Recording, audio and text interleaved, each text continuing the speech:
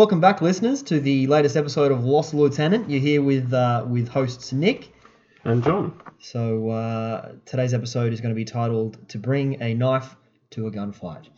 Good choice. Which I only just came up with.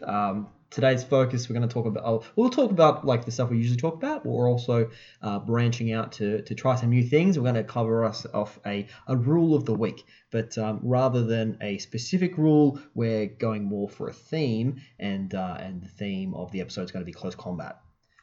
So towards the end or later on, we're going to talk about all the different martial arts skills, all the different ins and outs of what it means to succeed in close combat in the game of Infinity. But before we get onto that, John, how have you been? Yeah, pretty good actually. I've been enjoying a couple of games of Infinity on Thursday nights as usual. That's great. And obviously last weekend we had our first round of our Slow Grow League. Yeah, so we've started a Slow Grow League. I wouldn't call it a league in the traditional sense, in that it's not like we're playing every week or anything like that. It's more a series of tournaments that are more beginner friendly. That's right. That we've sort of having on, and then you TO'd with Julian. I did. Well. Yes. I saw that Julian was organising the tournament, and I'd sort of seen that there were probably, by the time I kind of spoke to him, there were at least 15 people who'd marked themselves as either interested or going on the Facebook event, and that was probably like the day after he put it up. And I thought, yeah, he's never going to be able to do that himself, so I volunteered to help him run things. As Julian will profess himself, he's not the biggest person when it comes to computers. So you were running crunching the numbers and keeping the matchups in order. But on the day, we ended up having about 20 people. Yes, yeah, we had 21 signed up. We had one guy not show up, and we've still not heard from him. So sorry, whoever you are, your money's gone. You're always welcome to come along to the next one, though. Yes, absolutely. If you are listening. Please come along. We are always happy to have new players. Now we had of those 20, there was 5 who were brand new. Five super brand new people, and probably 3 or 4 that I think maybe they'd played in kind of one organised play thing before, and certainly most of them hadn't been playing for more than a couple of months. So it was great. Yeah, and so for the field of 20, we're talking more than half of them are hitting that spot. Getting up there, yeah. Of around sort of what we were aiming at, which is bringing newer people into the community. Yeah, because at the end of the day, while we all love to play against each other, and it's a great community, the way the game survives is by bringing in new people. Definitely. If you don't bring in new people, you stagnate, and that's where people start to drop off because they get bored. So you got to bring in the newbies, and it gives us a bigger pool of players to play against, which means that if people can't make it to game night anytime, you're more likely to get a game. And yeah, it's been great to see. Yeah, that's it. And what we did was for anyone who self-professed to be a new person, basically beforehand there was a Google form that everyone had to fill in. That's right. With all their details.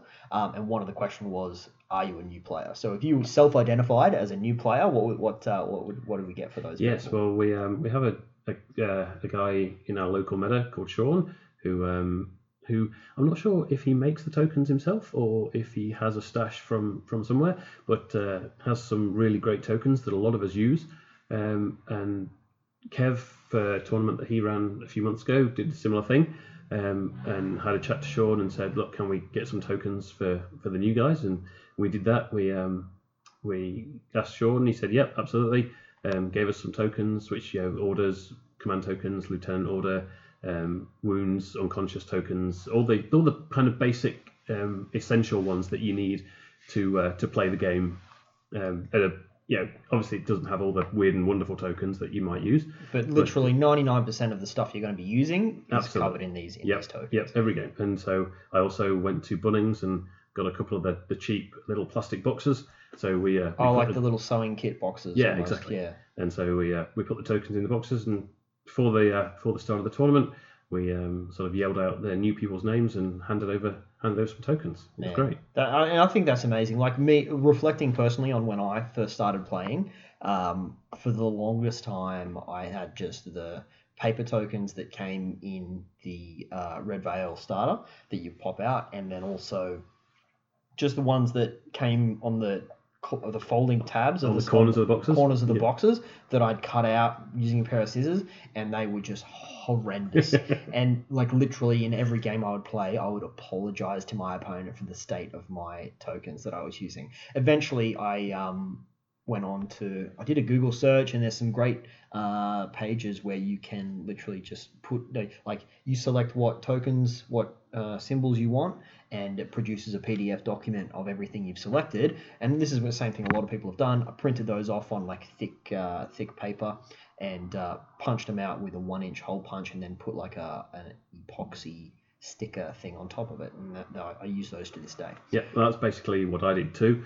But instead of the epoxy stickers, there's a company from Adelaide, I believe, called Back to Basics. They make a lot of MDF and acrylic stuff. They make paint racks. I have a couple of paint racks that I store my paints in as well. But they do clear acrylic discs, so they're sort of 25mm, 2 or 3 mil high acrylic discs, and I just stuck those on with a bit of Mod Podge, which is a type of PVA glue, but it dries nice and matte, and it doesn't wreck the paper. So I just stuck. So yeah, similar sort of principle, but same thing. But getting some tokens is the thing that probably people forget about the most. Because models, paint models, get models. And it's like, so how many orders have you got? I've got these buttons and some coins. Yeah. Now the other aspect of the tournament, even though it was a beginner-friendly tournament, we still it was more really a trial by fire, I would say. Oh, very much so. In that we ran 5 rounds in one day. Yes. It was only 150 points. It was only 150 points, but me personally, I was burnt out at the end of it. Happy to go home. And but it was still a really great fun day. But some feedback to the TO of the day. Let's not do 5 rounds again. Yeah, I personally would never have done 5 rounds. He's not here, so I can say this. I blame Julian. Let's just throw Julian under the bus. It was totally his idea. Yeah. So we were using the recon rules written by Ash from Guerrilla Miniatures Games, and he's got a nice little series of missions, and they're nice missions. But yeah, 5 was probably a one game too many. It was ambitious. It was, especially given the shop didn't open on time, and then had a couple of people with public transport issues, so they turned up fairly late, and so everything kind of compounded. Rather than wrapping up at 5 in the afternoon, I think we finished about 7. Yeah, I think the plan was to wrap up about 6:30. So we didn't finish too long after we meant to, but it definitely went longer than I would have liked. Yeah. But we've got 2 more tournaments coming up. The next one in this slow grow, in inverted commas, slow grow league series. The next one's going to be 250 points. 250 limited insertion. Limited insertion. Okay, 250 points, limited insertion, just 3 rounds. Yes, that's right. Which is manageable. Yes. Now have we got a date for that? That's happening in April. That is April the 6th, Saturday, April the 6th. So just under 4 weeks' time. Great. So we're doing capture and protect, looting and sabotage, and acquisition. Sure. So that's some interesting missions. We're also running a special prize for these newer players as well, and I guess veteran players around painting an army. So basically anybody who, if you've got a force, because the events are open to veteran players as well, but we did want to have people starting new armies if you are a veteran. So I've started in with the Invincible Army. Because you're going so far away from your ISS roots. That's right. I surprised everyone by moving all the way to another Eugene Sectorial. The other one. That's right. Yeah. We've got 2 now. And what we're doing is if you've got a force that was not painted at the start, and then by the end of the 3 tournament series is painted, we've got a special prize that we're going to be giving away as well. That is right. Yes. So we've taken some money from the prize pool for round 1. We'll do the same for round 2, assuming we get a good turnout, and obviously we'll do the same for round 3. And so it'll be a nice little bonus prize. Obviously not cash. We'll do a voucher of some description, I think.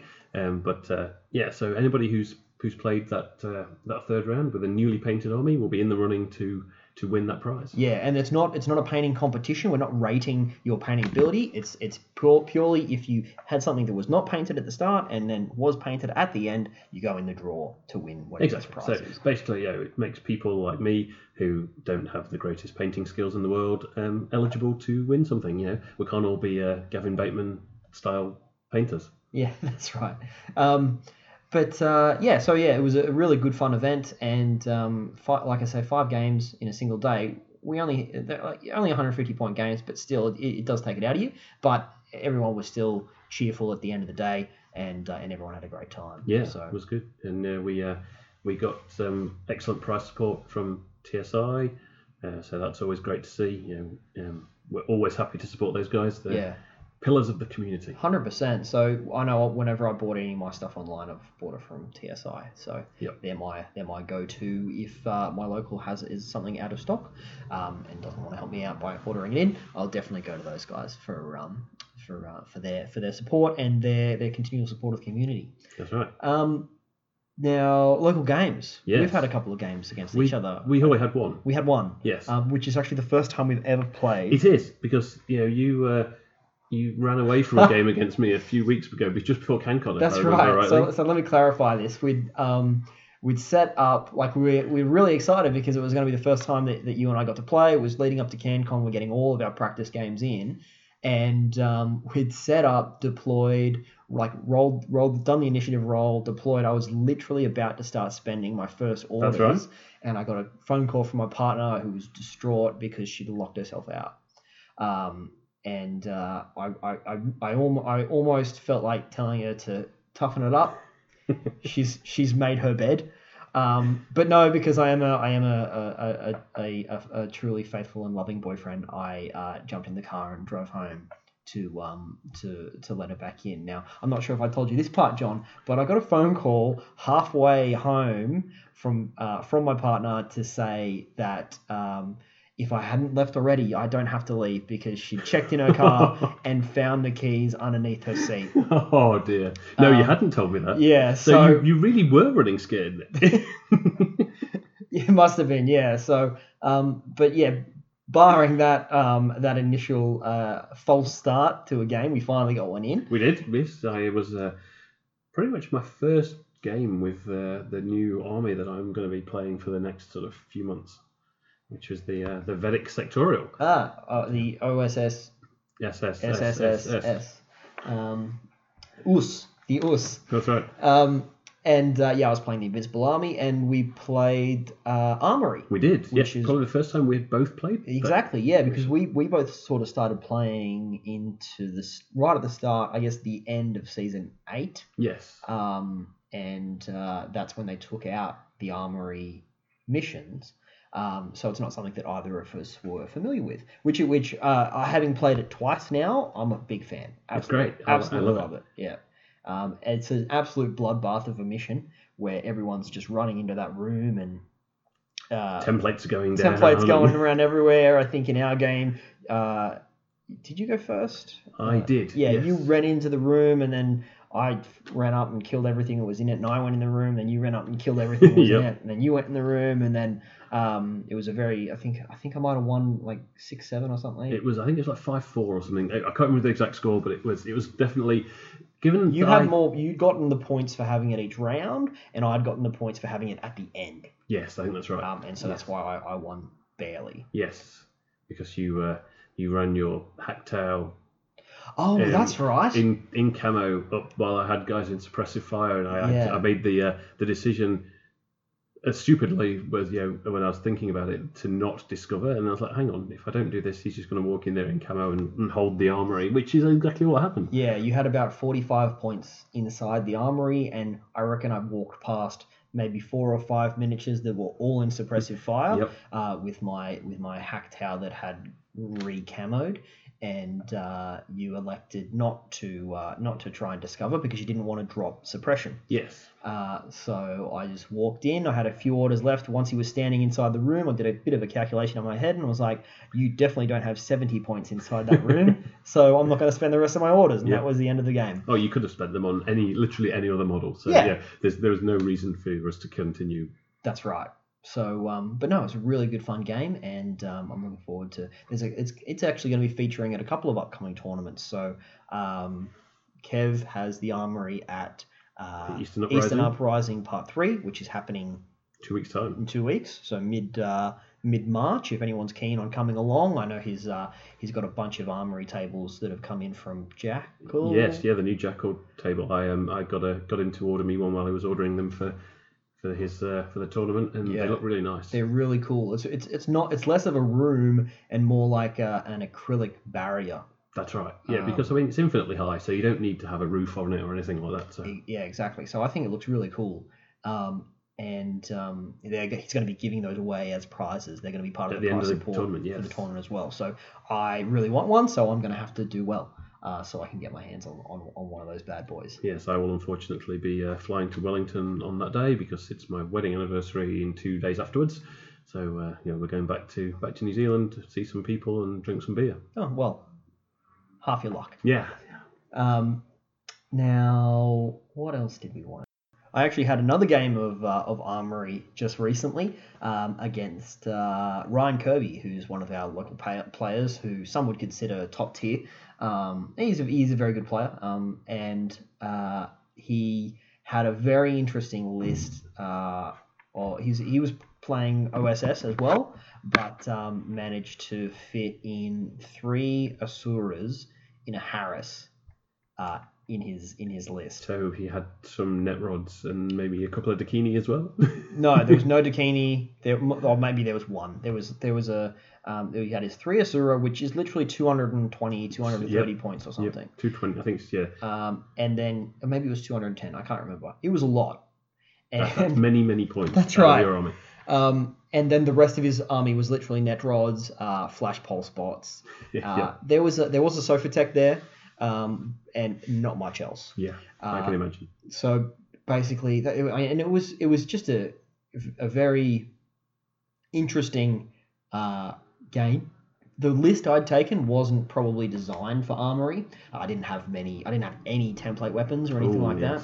No flamers, no nanopulses, nothing. Unlike the army that I played against you in Armory, which had heavy flamethrowers, half the people had nanopulses, all sorts of exciting things. I didn't have access to those in the list that I took. I don't know why I decided I took this list. It's just something I wanted to. Had you organised the game that you were going to play? You were going to play beforehand? And I said the same thing to him. I'm like, I don't know why I took this list, and he was like, well, I did tell you we were playing this mission. I'm like, yes, I fully appreciate that. So thank you.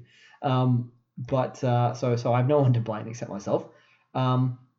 He runs in his first turn, runs in and just bunkers up with 3 Asura inside the armory. Yep. I walk on the side with the drop troop. Is it the Lu Jing? And literally mop up his entire back line at the start of his second turn. So the other 3 models he had in his list. No, he did have 10 models. Well, there was only 9 because one of his net rods fell off the table. It's always a problem with net rods. But he did have a full size limited insertion force. I walked on from the table and mopped up literally everything else. And so the only stuff he had left on the table were 3 Asuras inside the deployment, inside the armory, and then he just kept them there and didn't do anything. And so then why would you not? It came over to my turn again. I'm like, okay, well I got to try and knock these guys out, dislodge them. So my second turn, I managed to kill one of them, which was his lieutenant, and but that didn't really matter because he didn't need it to spend any more orders. He got 2 more. Because he still got 2 more. So I still managed to kill, in my third turn, one more of them, and the other one had 1 wound left, but just didn't have. And I ended up literally I had a Yan Huo with 2 missile launchers. Oh, yes. He was in Harris. So I was shooting missile launchers at point blank range. hoping for crits. And I was critting on like an 8 or something, and so managed to get a few crits. And that was all that really helped me out there. Yeah. Those Asuras, they're tough to dislodge. Exactly. Is it a very practical list? Probably not. But it was something he wanted to try out, and I'm glad he got to try it out again. Hey, I think it could be fun I mean, he's running a tournament at the end of April, which I think we've talked about on the podcast before. The ECM. ECM, yes. Yeah, so Elite Command Melbourne. That's right, which is going to be a 400-point limited insertion, crazy, silly tournament. Yeah, so, you heard that. You heard that right, listeners. 400 points, limited insertion. Now it does have the Soldiers of Fortune rules, because there is going to be a couple of missions that need to have don't need to have tags, but you get points for having tags. I'm going to take OSS, so I have my roots. Yeah. And it's we had ECM last year, and it was the first time that we had that kind of a tournament, and it was an absolute blast. Playing that sort of it's really unusual format, a lot different to what like your standard 300 points, do whatever you want, which is I guess your kind of standard format, to come in to even from a list building perspective, 400 points with only 10 models is really something else. I have to admit, I've been looking at lists because I mean it's not actually that far away. The tournament now, it's like 6 weeks away or something. Oh really? Yeah. And just because I wanted to maybe get a couple of practice games in before, and with OSS, there's so much you can do. I could take a Harris of Asuras, have 7 models left, and still have like 180 points left. Yeah, it does. You don't. The rest of your army isn't. It can actually do something. That's right. Yeah. So yeah, it's really good fun. Even just for a bit of practice, I'd recommend anybody just jumping on Army if you got nothing to do. As Julian would say, if you're sitting on the toilet at work. I think that man spends more time on the toilet than actually at work. Yeah, I think so as well. Julian was supposed to be recording with us this evening, but he was held back at work, and it's probably because he was spending too much time on the toilet. He's going to love you for saying that. That's okay. That's absolutely fine. So now some other breaking news as well, which we're not going to talk about too much because anything we do say will, I'm sure, become out of date very quickly. That's right. I mean, even perhaps before we release the podcast. Potentially, yeah. So we've had a few leaks, a few of the little teaser images come up on the Infinity Australia and WGC Infinity. Yeah, I think WGC is where they originally came from, and then we had some people sharing it onto the Infinity Australia page of what looks to be the next book to come out. Yes, the third in the what does Carlos call it? The third in the trilogy that started with Uprising. Oh, okay. So Daedalus's Fall. Daedalus's Fall, which is a bit of a tongue twister if you try and say it like that. But by the looks of what's coming out, we're going to see a lot of aliens. That's right. Yes. Well, it is the year of the Tohar and the Shazvasti, if you believe what CB have said. So my prediction is that I'm not going to give a prediction because that's silly. But I'm very excited for everything that's gonna come along. And just the books themselves, I'm still not finished reading Third Offensive. Me either. And but I absolutely love reading the fluff, and that's a big part of what it's not what drew me to the game, but I think it's something that kept me in the game. I absolutely agree. I'm a massive lore nerd. I played World of Warcraft for the longest time, and oh my God, so did I. I have. We can talk about that later. Yeah. I have lots of books, lore books. There's some amazing books that Blizzard have put out in the last 3 years called the World of Warcraft Chronicle, which is basically the lore of the whole world. There's 3 volumes of that, and I have all 3, and I can happily sit there reading them for a couple of hours of a night, and because what makes me want to play a game is if there is a believable world around it. Sure. Yeah, and Infinity, there's absolutely a believable world. Yeah, there's that's the whole point of a lot of the like Nomads, for example. Their whole thing is that their whole sectorials are based around their 3 ships. So it's all that sort of lore is really cool, and that's what I've been really enjoying about reading the Third Offensive as well. Is really getting it, because it doesn't only talk about the Third Offensive and what's happening on Paradiso. It talks about so much of everything else and what goes on in the human sphere. In this human sphere, that's right. In the in-game universe was what I was going to say. But because there's always been whispers of Acheron Falls. Yes, well, that was the rumor. I mean, it may still turn out to be true. I think that's been rumors. I think that's been rumored for years. Yeah. And if you have had a look through Third Offensive, it details these different warp gates that lead to different areas, and then the Daedalus gate leads to where the Toha space. Yes. Yeah. So if the Daedalus gate has fallen, then or will fall, or this will chronicle the story of the fall. Who knows? We haven't really seen what it's going to be yet, but very exciting stuff to come. Yes. So especially if the leaked picture of this army box that may or may not be coming is true, because as someone who has recently picked up a few Toha models, because I love aliens and I like having an alien faction, that has me very excited. Yes, no, lots as usual, lots on the horizon, and lots coming along. Yeah, I do wonder how far they can go in terms of having so many releases.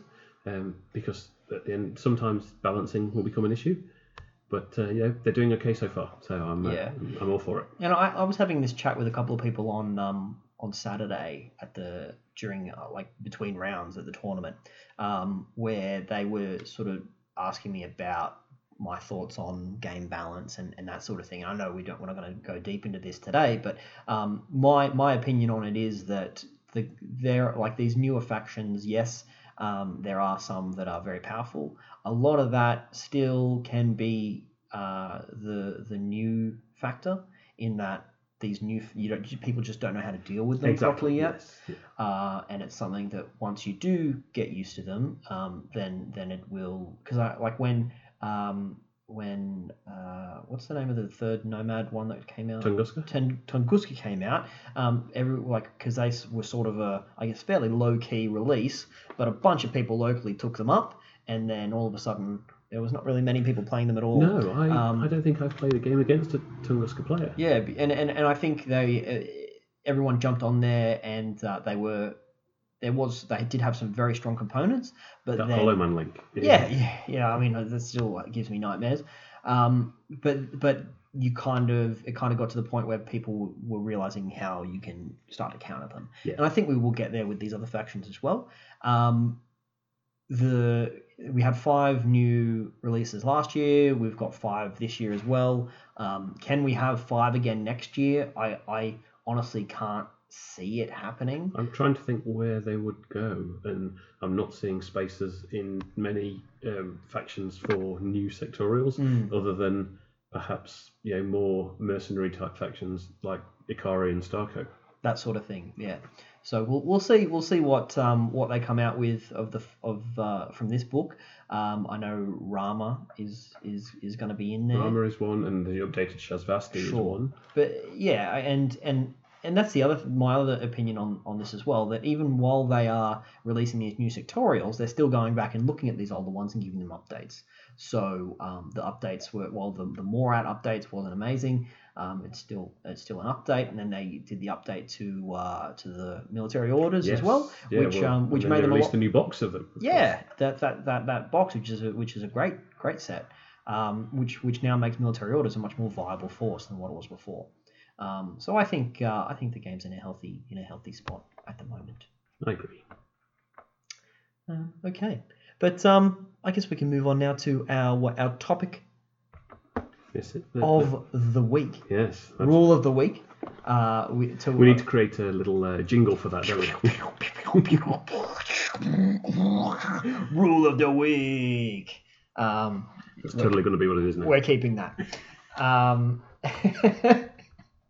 That's what we need. More sound effects. That's exactly what this podcast needs. Needs more sound effects.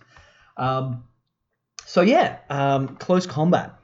Yes, a topic very close to my heart. Yeah, mine as well. So I mean, we both play fairly all factions that can perform very strongly in the close combat space, and but from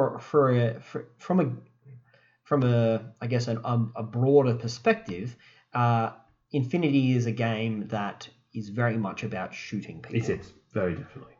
So close combat's not something that you can reliably win games by focusing on, I would say. I think it will. Well, I wouldn't say it's impossible, but I think you would struggle. Yeah. It really it's a game about guns, but having a sharp knife every now and then can Especially a laser knife that cuts people in half. That's right. Yeah, a very sharp knife, a monofilament, a single molecule on the edge of the blade definitely helps. Yes. Some of the time. So it's a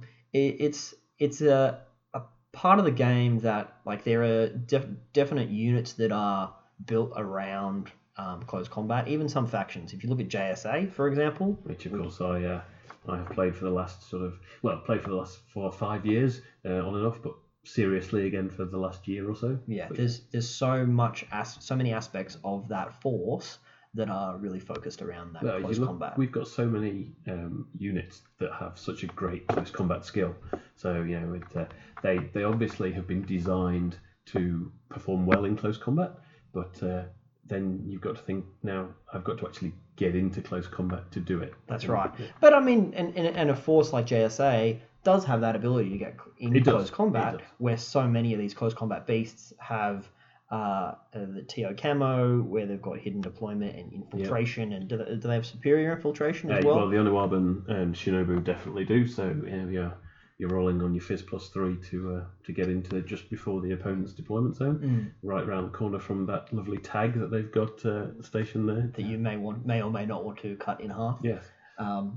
So it's definitely something that, and particularly in really dense tables as well, I feel it plays a larger role than in your open tables, just because it is easier to get to your opponent. That's right. You're not running the risk of being discovered by 7 different AROs if you're hiding around the corner of 3 buildings that are all packed tightly together. I mean, it can still happen, but and also, I mean, that's where, in densely packed tables, that's where chain rifles and boarding shotguns and things like that come in really handy. But again, it doesn't hurt to have a sharp knife in your back pocket. Especially a sharp knife that's hidden behind some sort of wibbly wobbly camouflage that nobody knows quite what it is yet. But like, if you're playing against JSA, you can take a pretty accurate guess that it's going to be something that can hurt you fairly severely. Yeah, just shank in the kidneys. That's right. Yeah. So I guess close combat is an integral part of the game. Every unit has a close combat attribute. Yes. In its stat line. Some are higher than others. Yu Jing, for example, everybody's got an extra 1 close combat on their base stat line. Woohoo! Something where Pano get an extra ballistic skill. Let's even that out by giving Yu Jing an extra close combat. Yeah, that's how this game works. Yeah, that's balanced for you, isn't it? Yeah, exactly. I'm sure a long time ago that was considered balanced, but it's a bit more nuanced these days. I think so. I'd love to see the calculator they use in terms of how they work out what skills and what equipment costs what points. Definitely. We never will, because that basically is the entire way that they make money, by creating units using that calculator. But it would be nice to see. Yeah. So I guess the first thing we wanted to talk about when it comes to close combat is on the close combat attribute itself. Some units have very high numbers. They do. In fact, numbers above 20. Yeah, when we're rolling a D20. But aren't we playing a D20 dice? How can you have a target number that is higher than 20? And so, like, 23, 25. Do you know what the highest one is? I want to say maybe 25. Yeah. Shinobu, I think, has. Yeah, I don't think anything's got a close combat higher than 25. If someone knows of something, feel free to let us know on the Facebook page. But I think the highest close combat you can get is 25. Now, also, there's loads of modifiers in close combat, which we'll go into soon. All the different martial arts skills, things like Berserk, can increase that number even higher. So if you're looking at something that's giving you +3 to hit, and you've got close combat 25, then that's making that number up to 28. So basically, for our newer players who are listening, how that works is the numbers that you've got above 20, they act as a modifier to the roll, the number you've actually rolled on your die. Exactly, that's right. So if you roll, if I roll my die and I've got close combat 25. My target number is 25 because we're not considering modifiers just yet. I roll a 5 and I've got close combat 25. Then I add 5 to that roll. So that roll counts as a 10. Exactly. For the face-to-face roll. Yes. The other component of that, actually, well, just on that first as well, when you are in close combat, almost always, unless you're in with the link team or other members of your force, or you've got a martial arts skill that gives you an extra burst, it's almost always one of your dice versus one of your opponent's dice. That's right. It's the ultimate face-to-face roll. Exactly. So having those numbers that can actually modify the number that you've just rolled can come in very, very helpful, because you can it's still so easy, and so often do you fluff that roll. That's right. And if somebody's got a close combat skill, for example, of say 15, not terrible, but not brilliant, and they roll a 14, even if your close combat skill is 25, you've still got a 1 in 13 chance of rolling that on the dice anyway, rolling lower than them, but that +5 to your dice roll from the close combat skill just gives you that extra chance to beat them. Exactly, by adding those numbers onto your roll. The number of times that my ninja has managed to roll 1s and 2s and 3s still it happens a lot, which I guess comes back to why you don't want to necessarily rely on close combat all the time. It's a bit of a last resort, but yeah, that's the first function of having a target number that's higher than 20. Now the second part is how it affects what your roll is to roll a crit. That's right. So I believe usually when you roll, if you've got a target number, if you roll that target number, then that's a crit. With having a higher target number than 20, what it does is it reduces the number that you need. Well, how's the best way to explain this? The target is still 20. I believe that the way it's explained in the book is that the target is 20, but then you add on whatever that the higher number than 20 is to your dice roll, and anything above 20 is as the modified result counted as a crit. The 20 or above counts as a crit. So if my target number is 25 and I roll a 17 plus 5, because it's the numbers above 20 you add on. So you add 17 plus 5, 22. So because that number is 20 or above, that's a crit. Exactly. So it really does increase that range for critical hits. Yes, just gives you that much higher chance. Instead of a 1 in 20 chance to crit, you've perhaps now got a 5 or 6 in 20 chance to crit, which is a lot better. That's right. Changes your 5% to up to 30%. That's right. Or even higher sometimes, depending on the modifiers you've got in play. So close combat critting is something that you really want to be aware of, particularly when you've got those, not particularly, that's what we're talking about, when you've got those higher target numbers, that one viable tactic is fishing for those crits. Absolutely, especially when you're attacking with a monofilament weapon, whereas if you deal a wound, the target goes automatically to dead.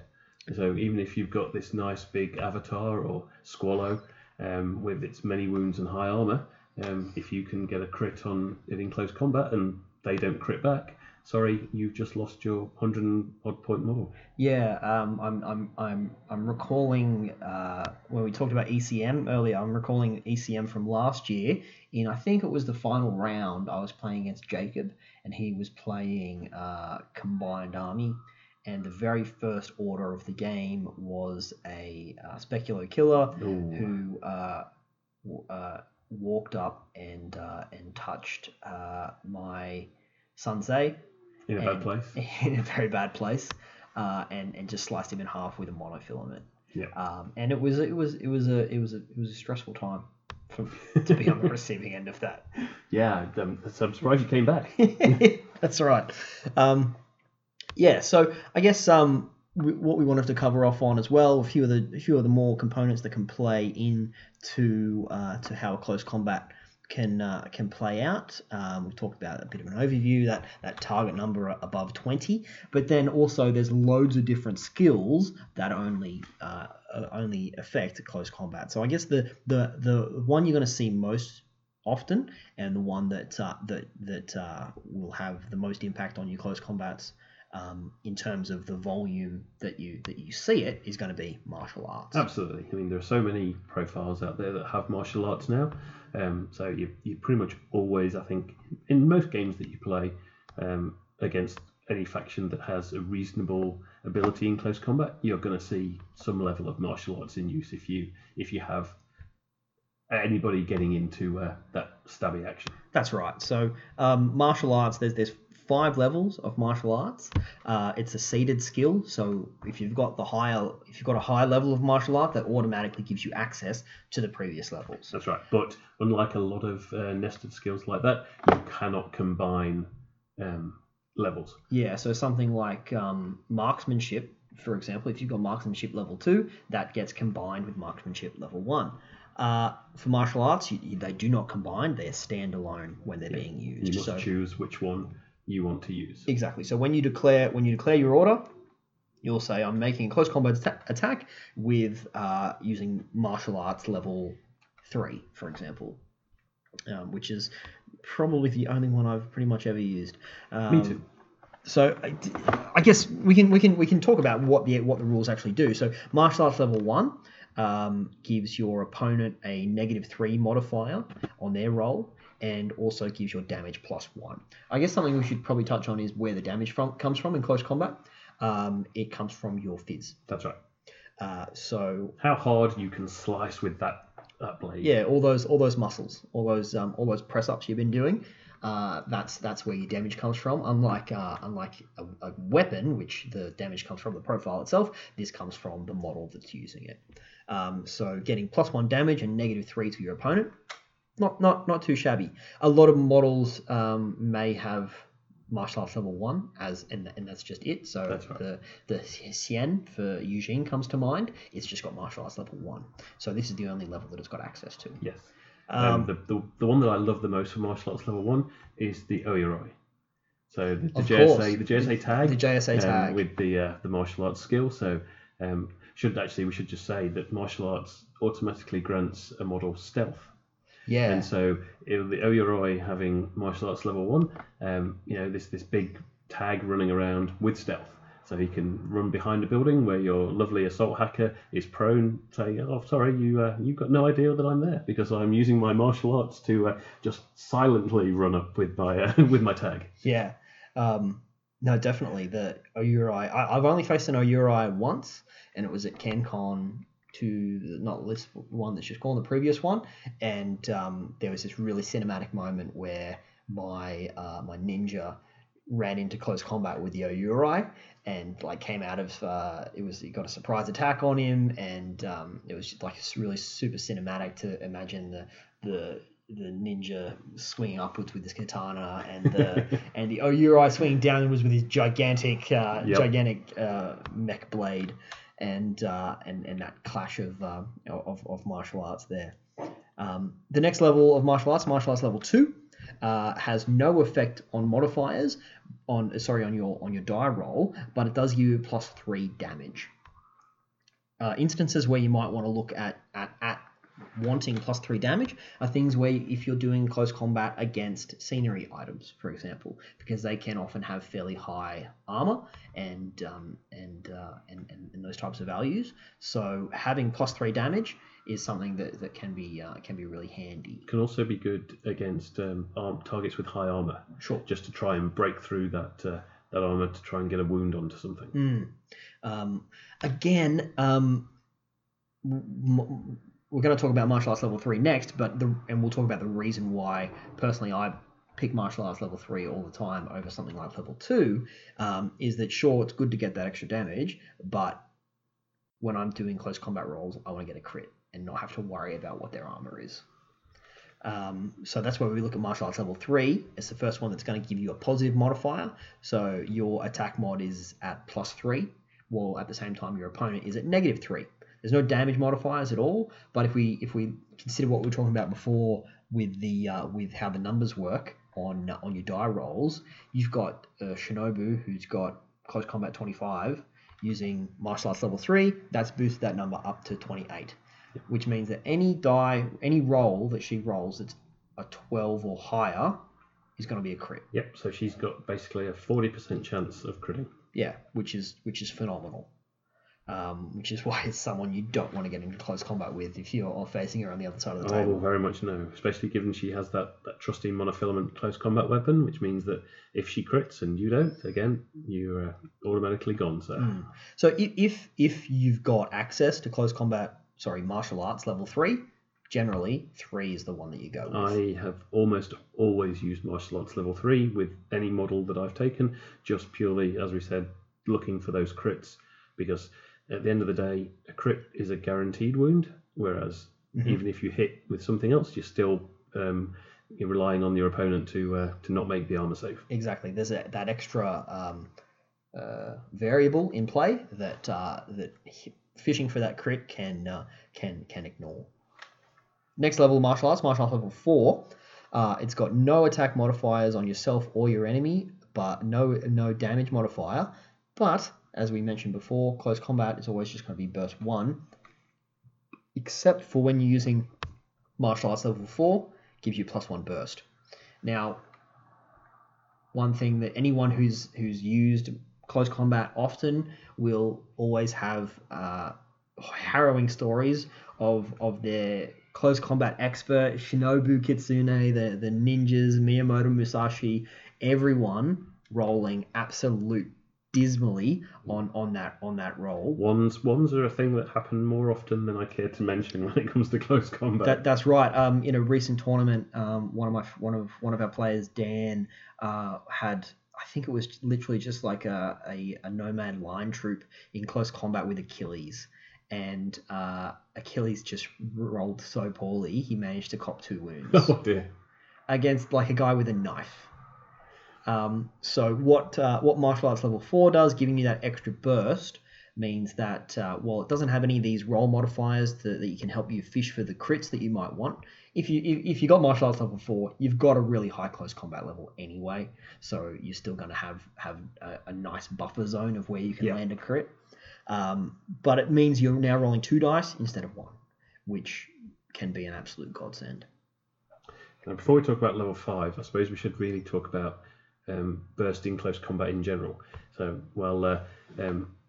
generally you would be burst 1 in close combat. If you have friendly troops that are also engaged with that model, your burst is equivalent to the amount of friendly models that are in that close combat. Including yourself. Yes. So if you've got yourself and 3 friends, you're rolling 4 dice in that close combat, because your opponent's basically having to sort of look around, try and take into account all of these guys that are suddenly surrounding him or her with their guns or knives or pistols pointed in their face, and so you've got more chance of actually doing something in that close combat. Yeah, so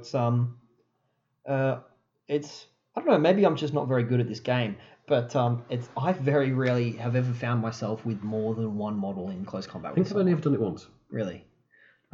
So I mean, it can come up, and it's something that probably looking at it now from an analytical standpoint, you really want to try and aim to get more than 1 model in close combat with something because of that burst bonus that it's going to give you. But I guess on extending on that, we've got martial arts level 5, which it does have a modifier to your opponent's roll. So the modifier is going to be -6 on your opponent. But the real crux of martial arts level 5 is that whatever the number of models that are in base-to-base contact with you, that's your burst. That's right. So if your opponent has been silly enough to put 5 models in base-to-base combat with Miyamoto Musashi, then Miyamoto will be at burst 5 when he rolls. So again, super situational, because anybody who and anybody who obviously after this episode listens to our podcast will know that if someone's got martial arts level 5, you don't want to be. I mean, if someone's got martial arts level 5, you don't want to be in close combat with them anyway. No, you want to run the hell away from them. Let alone be in close combat with them with multiple units. So even with level 5, the one you're going to be using the most, in my opinion, is level 3. That's the one that I most often use. Yeah. I think perhaps if you're not running monofilament weapons, so if you're looking at maybe AP explosive, something like the +1 burst might be quite nice, because if you can get 2 hits, they're making 6 armor saves. True. But still, I just like crits. Me too. So much. And they're so integral to the close combat mechanic, is getting those crits. But so those are the martial arts levels, right? Which like we said, martial arts in close combat is the most common thing you're going to come across. And then we've got a list here of other close combat skills that some of them might not come up that often. Some of them, literally, there might only be one unit in the game that has them. So we've got things like Icol, Protheon, Berserk, Natural Born Warrior. These are all other close combat skills, which we will talk about now as well. But they're not nearly as common as your martial arts skills, right, which you'll see a lot around a plethora of units. So for me, I think the next one that I've seen most often, just purely because I played Kev, and he's been using people with Natural Born Warrior. Sure. Natural Born Warrior is very nice because it's got 2 different modes.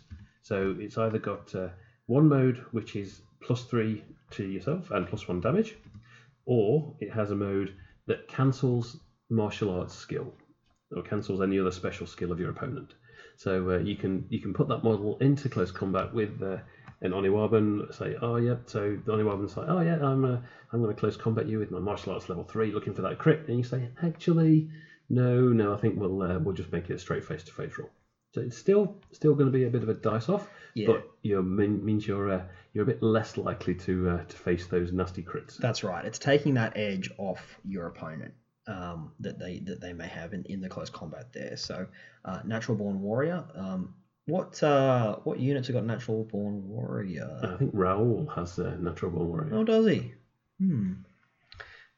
Everyone's favourite pajama wearing jump troop as Natural Born Warrior. So yeah, I mean it's again, it's one of these niche skills, but and not that many units have it, but it can come in pretty handy, and it's something that if you are running a force that does have a lot of close combat stuff in it, you want to be aware of your opponent's ability to negate your martial arts skills. Exactly.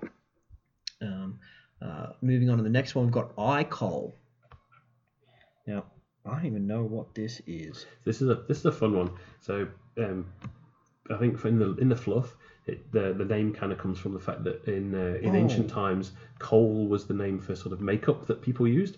So the way that it works is basically 3 levels. I think 1, 2, 3, which gives your opponent a -3, -6, -9 to their close combat. Yeah. So basically, it's all about you're looking so fantastic that your opponent's sort of a bit distracted when they're trying to stab you. So it says here that Icol functions by providing the capacity to emit designed pheromones, as well as other powerful biochemical substances that overload the sensory receptors of any opponent close to the bearer. Icol used to be a line of makeup and personal beauty products developed by the Hack-Islamite cosmetic industry. They soon found a more powerful and less subtle military use for these products. Because that's always what happens. Yeah, it is common to use the generic commercial Icol name to refer to all of these lines of products, whether they are used as military or by the civilian population, be it artificial or created by the bearer's own organs, human or alien origins alike. Interesting. Okay, so it's like you just make yourself look real pretty, and it means your opponent doesn't want to hit you so badly. Right. Which like if you had Icol, you've got level 1, 2, or 3 in the profile. Is that how it works? I believe that's the way it works. Yeah. So you choose which one you want to apply. Okay. So yeah, and opponent mod is -3, -6, or -9. That's a massive modifier at level 3, -9. That's right. The interesting thing with Icol is that It also applies whether the person with the icol is doing a CC attack, a dodge, or an engage too. So it's not just in the stabbing. It's even if they're sort of trying to dodge out of the way. I thought we were supposed to just be talking about close combat. Well, it applies in close combat too. That's really interesting. Yeah. So, I mean, for a dodge or an engage skill to make when you've got a face-to-face roll, to have your opponent at a negative modifier is huge. Just again, just increasing your chances of winning that face-to-face. Yeah. I think the next one we'll talk about is going to be Berserk. If I'll just bring it up on the old computer over here. This is one that I must admit I've not used before. Neither have I. I think Steel Phalanx have a big use of. So, what's his name? Ajax? Yes. As Berserk. How do you spell Berserk? B-E-S-E-R-K? B-E-R, yes. Oh my god. Oh, there it is.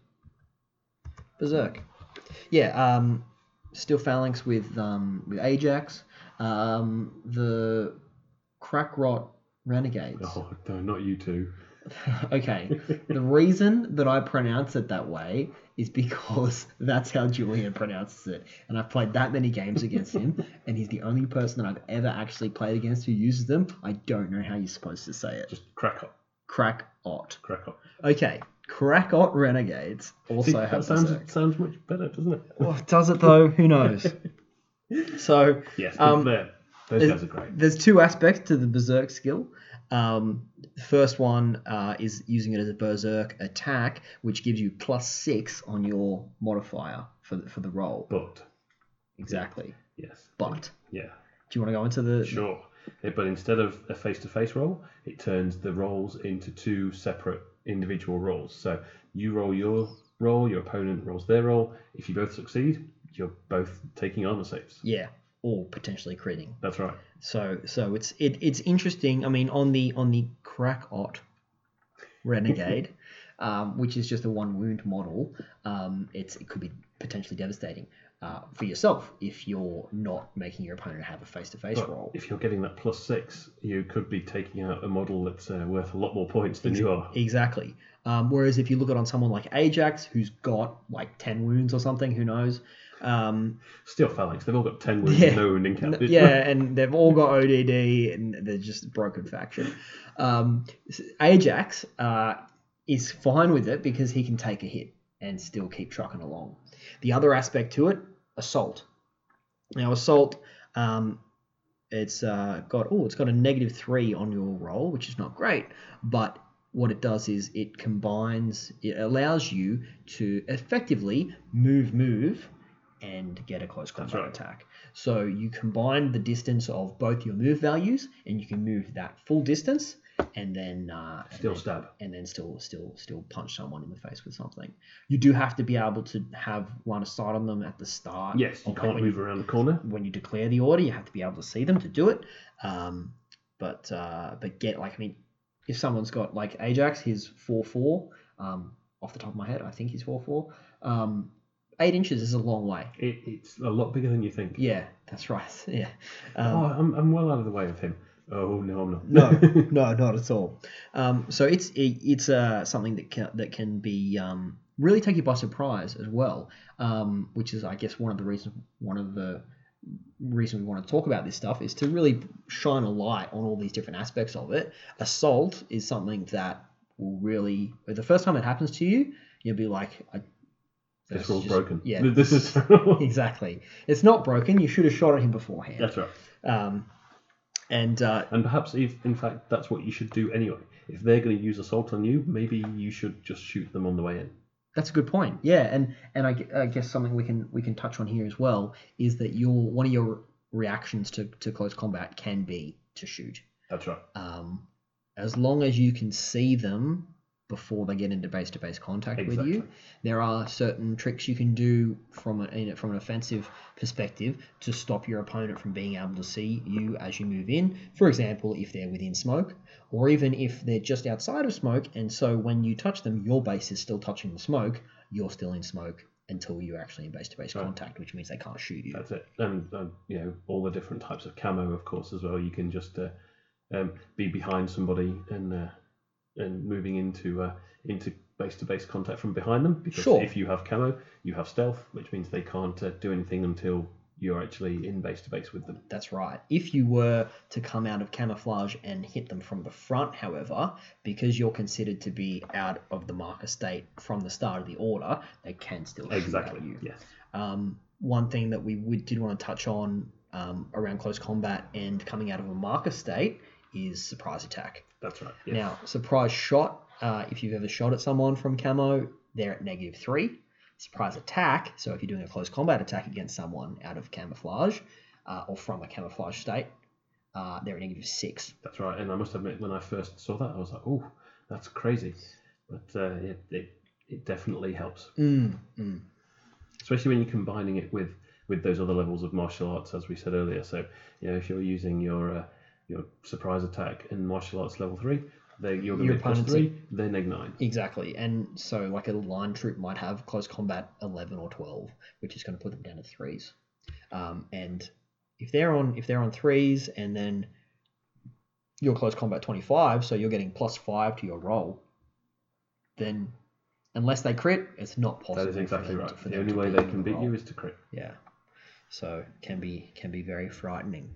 Was there any other little rules we wanted to talk about here? Berserk Protheon. Protheon's the fun one that I think only combined armor units have it. I'm not sure. I've not come across it very often. But that's the one that kind of, it's like vampire skill. So that one is where if they inflict a wound in close combat, they gain that wound onto their profile. Yeah, there's also levels. There's 5 levels of Protheon, and they're very similar to the close combat, martial arts. You've got level 1 gives you +3, level 2 gives your opponent -3, level 3 gives you +3 damage, level 5 gives you +3 attack, and then they're on -3. So that they're Protheon level 5s are like martial arts level 3. Yeah. So +3 to you, -3 to your opponent. But yes, the big thing of Protheon is that whereas they lose a wound, you gain that wound. Yeah, so the wound attribute can be increased by a maximum of 2 points. Use a power up 2 marker to indicate this. Interesting. So you can actually go up. You can get more wounds than what you started with. Oh yeah, absolutely. Wow. Yeah. The important thing though is that this doesn't count against units with structure. So you can go up to a tag or a remote and stab them and kill them, but you don't gain wounds from that because you can't eat the metal bits, I guess. Here's another interesting point. The Protheon user can apply this close combat special skill when declaring a coup de grace. Yes. So if there's an unconscious model that you're walking past, you can just, nom, nom, nom, nom, nom. Yeah, have a bit of a munch while you walk past and give yourself a little power up, which is that's great. Quite scary. Yeah. But yeah, I mean, in terms of tactics, when actually before we go to that, we talk about different close combat weapons, because we can go through the list. That's right. Yeah, that's right. We made notes. We did. Close combat weapons. The most common one you probably see are going to be. I mean, everybody's got a knife. Which interestingly has shock. Does it? I believe so. Yes. Wow. See, I don't even know how this game works. But it also, using a knife in close combat gives you negative on the damage that you do. -1, isn't it? Yeah, I think it's -1, maybe -3. Who knows? There's a negative on the damage from a knife. I said we made notes. I didn't say we made good notes. But in terms of the actual people that you're wanting to offensively use with close combat, the types of close combat weapons you usually come across: double action means your opponent has to take 2 armor saves. AP halves your opponent's armor. Real tasty ones, things like explosive close combat weapons, meaning they have to take 3 armor saves. That's right. Everybody's favorite monofilament close combat weapon. John, as a JSA player, monofilament is always my favorite because they're probably the poster boy for the JSA. The Oniwaban has that monofilament weapon. Yeah. Which, as we said, means that if you get a wound with a monofilament close combat weapon, the target just goes straight to dead, bypasses any unconscious state, bypasses any further wounds that it may have had. It's just gone. Yeah. Which is can be really sad, when when it happens to your tag, or like I said before, when it happened to me with Sanzay, for me to have my first turn in Loss of Lieutenant. It's like the podcast. It can be really rough, and that's why things like the Speculo Killer can be absolutely devastating if you play them right. That's right. Especially with that nasty impersonation of that Speculo is just there. Yeah, that's right.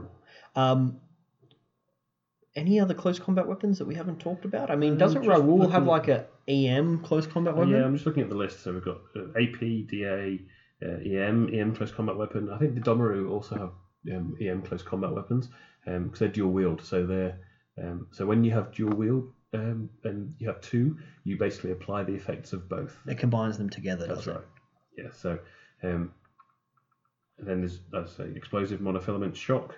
There are some shock CC weapons, which are interesting because they again do not they're straight to dead if they're one wound.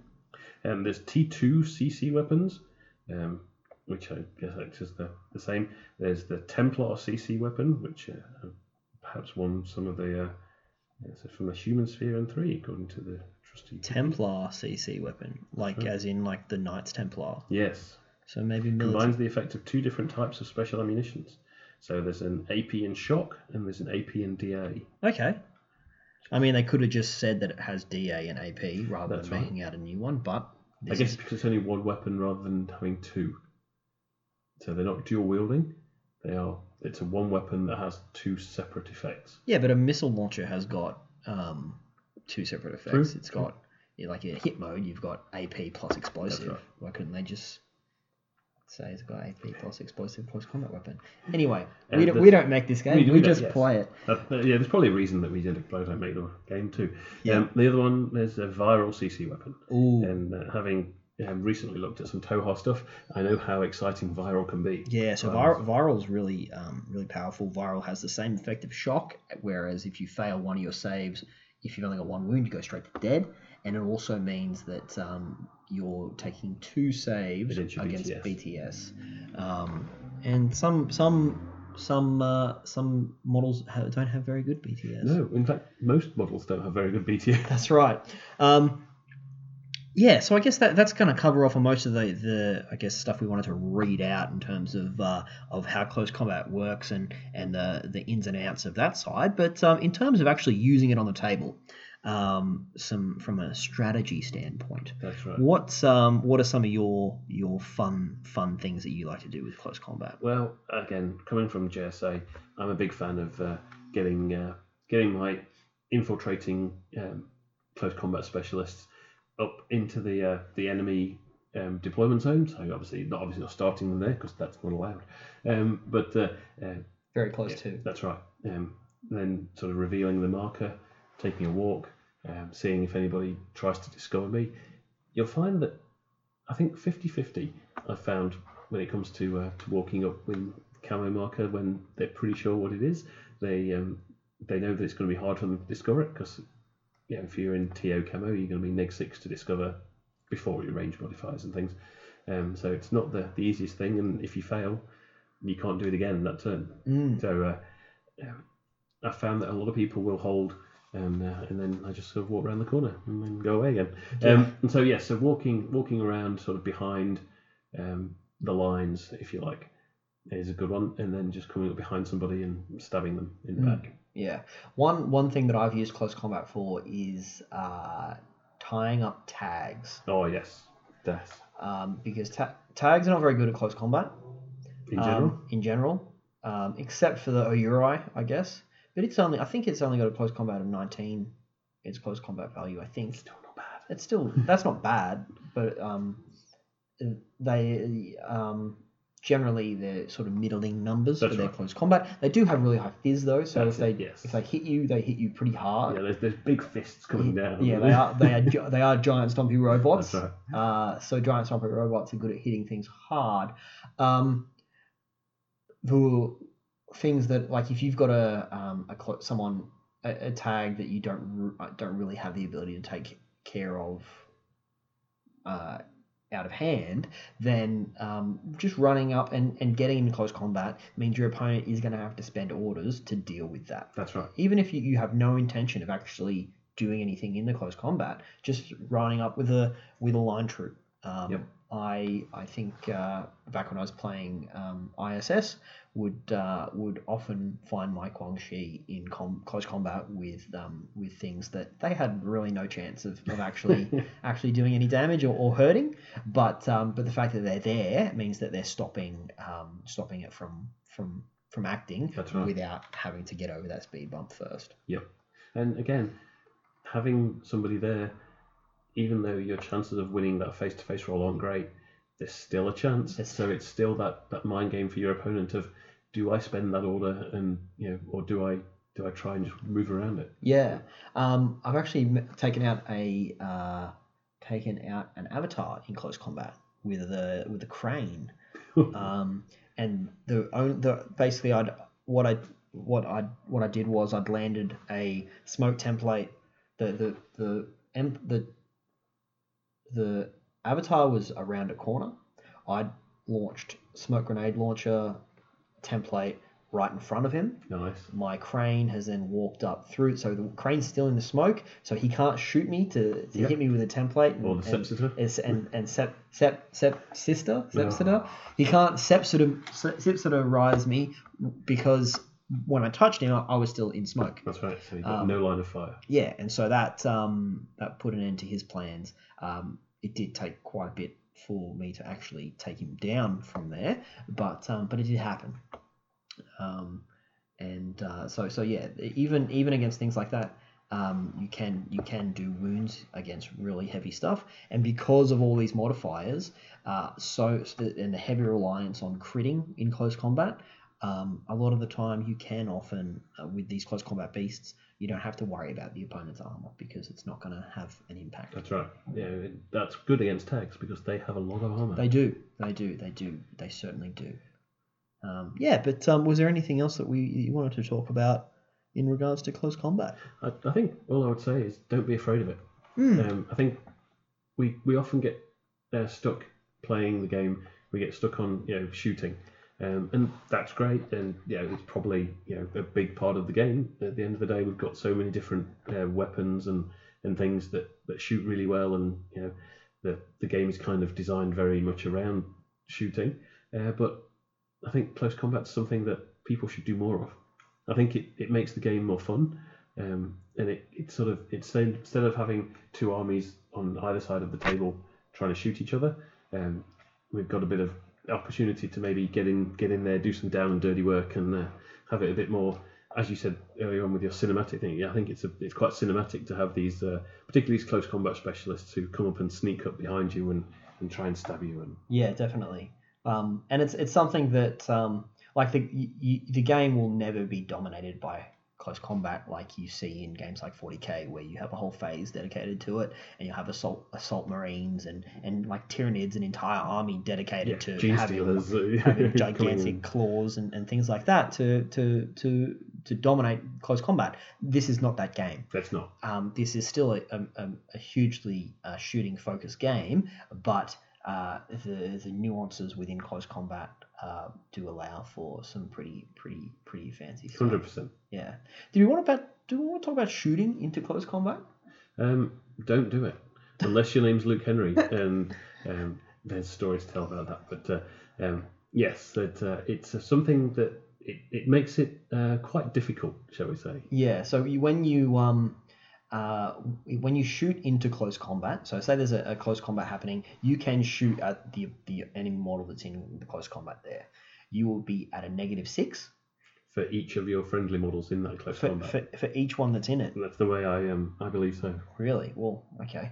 I've only ever shot in close combat when there's been two people in there, so. Yeah.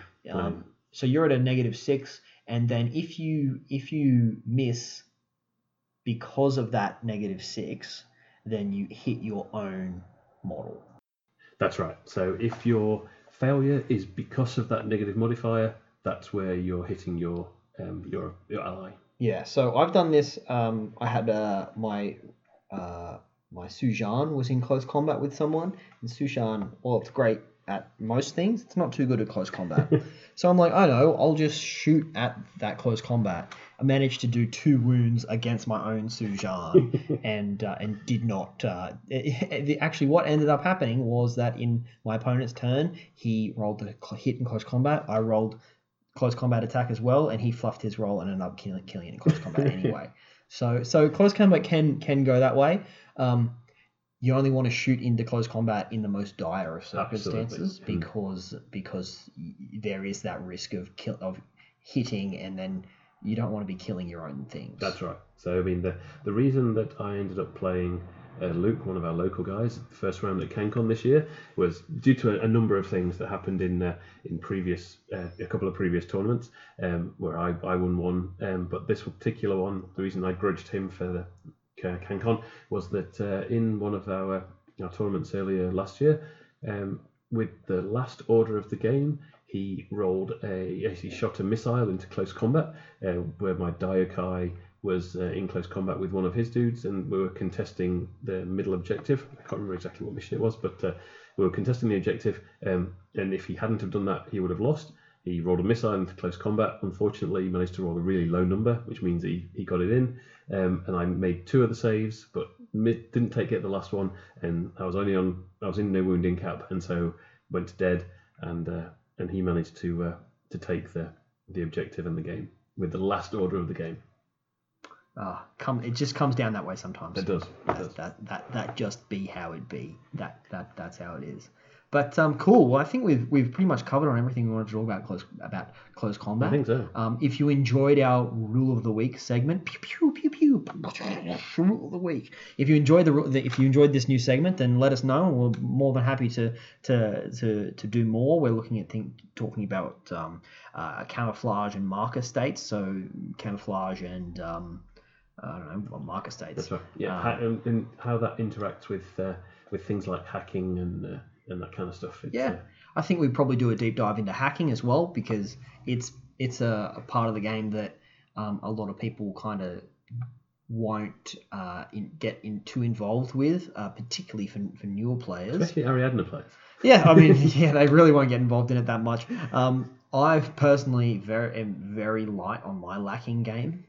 My hacking game. Your hacking game is lacking, Nick. Yeah, my hacking is lacking. And it's something that I'd really like to improve on. Maybe I just need to play a faction that's a bit better at it, and then I'll do it more or something. I don't know. We should all play hack. They've got whip for days. Yeah, whip for days. Whip for days. 4 days. Whip 4 days.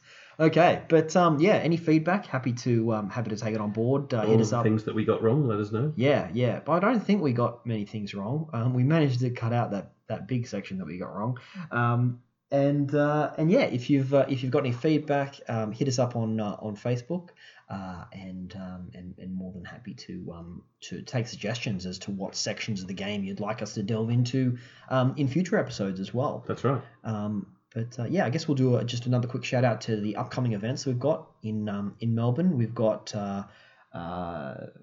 Eastern Uprising happening next Saturday the 16th. Saturday the 16th at House of War. All of these events as well, they're all on Facebook. They're all on the Infinity Australia page, on the Melbourne Infinity group That's right. page as well. We'll link to them from our page too. Sure. We got that coming up, Eastern Uprising. We've got the second round of the Slow Grow League tournaments. Russell has also been running a Slow Grow more of a just slow grow event. The traditional sort of slow grow. Exactly, for just newer player focused nights on Monday nights in at General Games. Who have just moved. Yeah, they've just moved down to the bottom end of Glenferrie Road. So I believe this coming Monday they'll be meeting in there, which is a public holiday as well. That's right. So nobody's got any excuse apart from me, who will be off at the racecourse listening to lots of heavy metal. Oh, well, I'll be in Hobart. Oh, so fun. God knows why. No. I've never been before. And what else we got? We've got those. We've got the ECM. ECM coming up in a few weeks' time, and then loads more on the horizon. After that will probably be the third and final round of the slow grow. Mm-hmm. Yeah, we're trying to do it sort of 4 to 5 weeks after each other, mm-hmm. just to give people time to get a bit of practice in, get a few new minis, get some stuff painted. And so the last one we're hoping going to be in May sometime. And then, of course, that leads us into Gav's big tournament, Novacore. Oh yeah, are you coming to? No, you're not going. I'm going to be playing board games for 4 days that weekend. I'll be representing Lost Lieutenant at Novacore this year. If you whenever Gab's published the list of names, you're number two on the list of attendees. That's right. I'm second on the list because I got in nice and early. So I'll be heading along there, happy to sign autographs and all that sort of thing. A local celebrity. Yeah, as a local celebrity, that's right. Because I'm now internet famous. If you want to take photos of me, they make pretty good memes as well. They make the best memes. Okay, well, that's all from us. Thanks for listening. Thanks for listening again. And any questions, hit us up, and we'll catch you all next time. See you later.